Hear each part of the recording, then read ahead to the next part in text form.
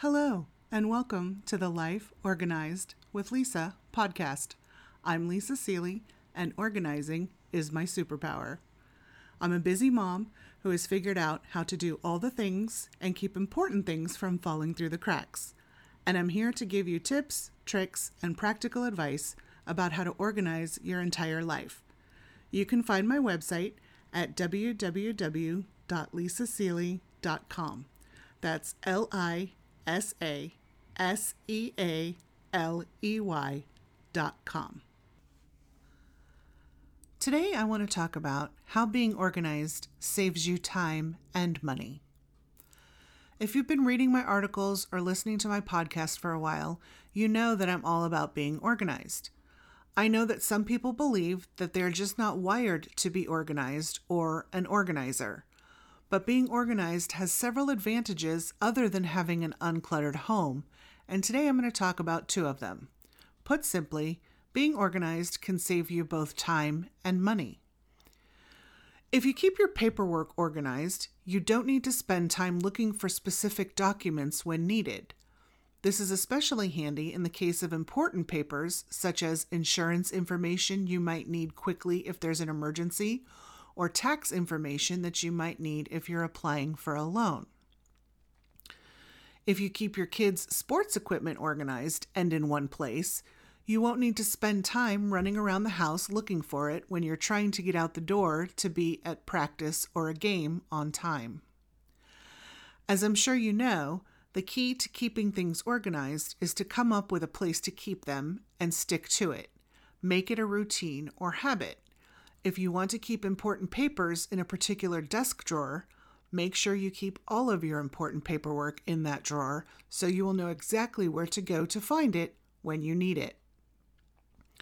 As for saving money, being organized will keep you from buying items you already have but have forgotten about or lost.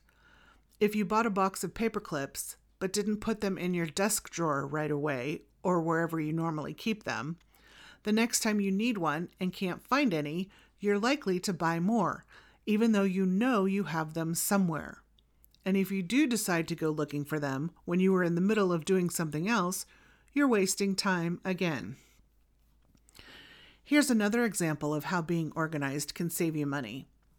I have a trip planned for July. I knew about it in December. I went ahead and made a reservation for a rental car on January 2nd, because I can cancel the reservation with no penalty in the unlikely event that we don't make the trip.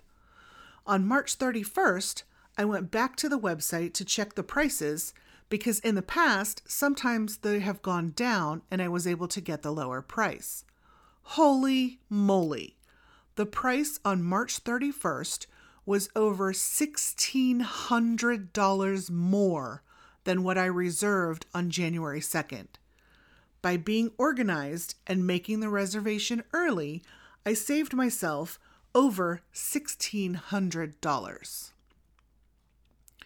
Menu planning and organized grocery shopping will also save you money.